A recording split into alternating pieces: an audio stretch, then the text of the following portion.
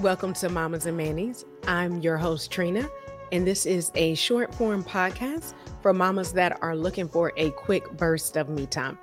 Usually, we start the episode off with a motivational quote or positive affirmations. We're going to do something a little bit different this episode because I'm going to be removing nail polish strips. So, I'm going to do the affirmations during mama time. So guess what that means? It's mama time. So this week on Mama Time, I'm actually going to show you how to remove your Color Street nail polish strips. Or if you want to remove any nail polish, you can definitely use Color Street's acetone-free nail polish remover. And we're going to combine that with either cotton balls, just regular round cotton balls, or if you want to use the round flat like cotton ball pads, you can use those. Cut that in half. And then what we're going to do, and I'm going to put in a video because I've already started, as you can see. I'm looking like Edward Scissorhands with a few fingers still done. What I'm going to do is basically show you how to fill the nail clips really easy. You'll put acetone-free nail polish remover on the cotton balls.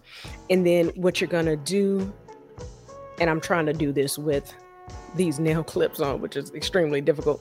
So you'll put the nail polish remover on the cotton ball and you're just going to stuff it in the nail clip. Since this is going to take a little bit longer than usual, I'm going to put in a video of me showing myself filling all of the nail clips up, so you'll be able to see that video. While my nail clips are on, I'm going to read some positive affirmations that'll help you make it through the day. So I'm going to read them twice as usual. The first set of affirmations are about self-confidence. It says, I am most compassionate. I am most confident. I am most tolerant. I am most courageous. I am most trustworthy. I am most punctual. I can do anything. The next set of affirmations are about the power of knowledge. It says, I am full of wisdom. I am most knowledgeable. I love to read. I love to observe. I love to listen. I love to think. I take decisive action. Next, we have life purpose. I am a gem of the universe. I am most charming. I am most talented. I sing most beautifully. I love challenges. I am most accountable. I will fulfill my life purpose. So next, I'm going to read them one more time, but this time I want to put them in a more present tense form. Some of them are in a present tense right now, but for the ones that are not, I just want to change that to more of a active affirmation so you can feel it right now. So the first one says, I am most compassionate. I'm going to change that to, I am living a more compassionate life right now. I am most confident. I am a confident person every day, all day. I am most talent. Let me think about this one. So it says, I am most talent. I display my talents. Oh, that does not say talent. That's funny. That says tolerant. Talent is in the next sentence. So it says, I am most tolerant. I think that one's in a good present tense. I am most courageous. So for this one, I can change it to, I show and practice courageousness each day. I am a trustworthy person. I am most punctual. This one I definitely want to put in the present tense, especially for any mamas out there that are dealing with being on time, which includes me, because having kids, when you don't have your kids, you can get in a car within 5 minutes. When you do have your kids, it takes 15 minutes because they take an additional 5 minutes to do everything. Put on shoes, put on a jacket, walk out the door. Everything takes longer. So this is a good affirmation, especially for mamas. So you can say, I am on time to all events. The next one is, I can do anything. I think that one's in a good tense already. I am full of wisdom. That's a good one. I am most knowledgeable.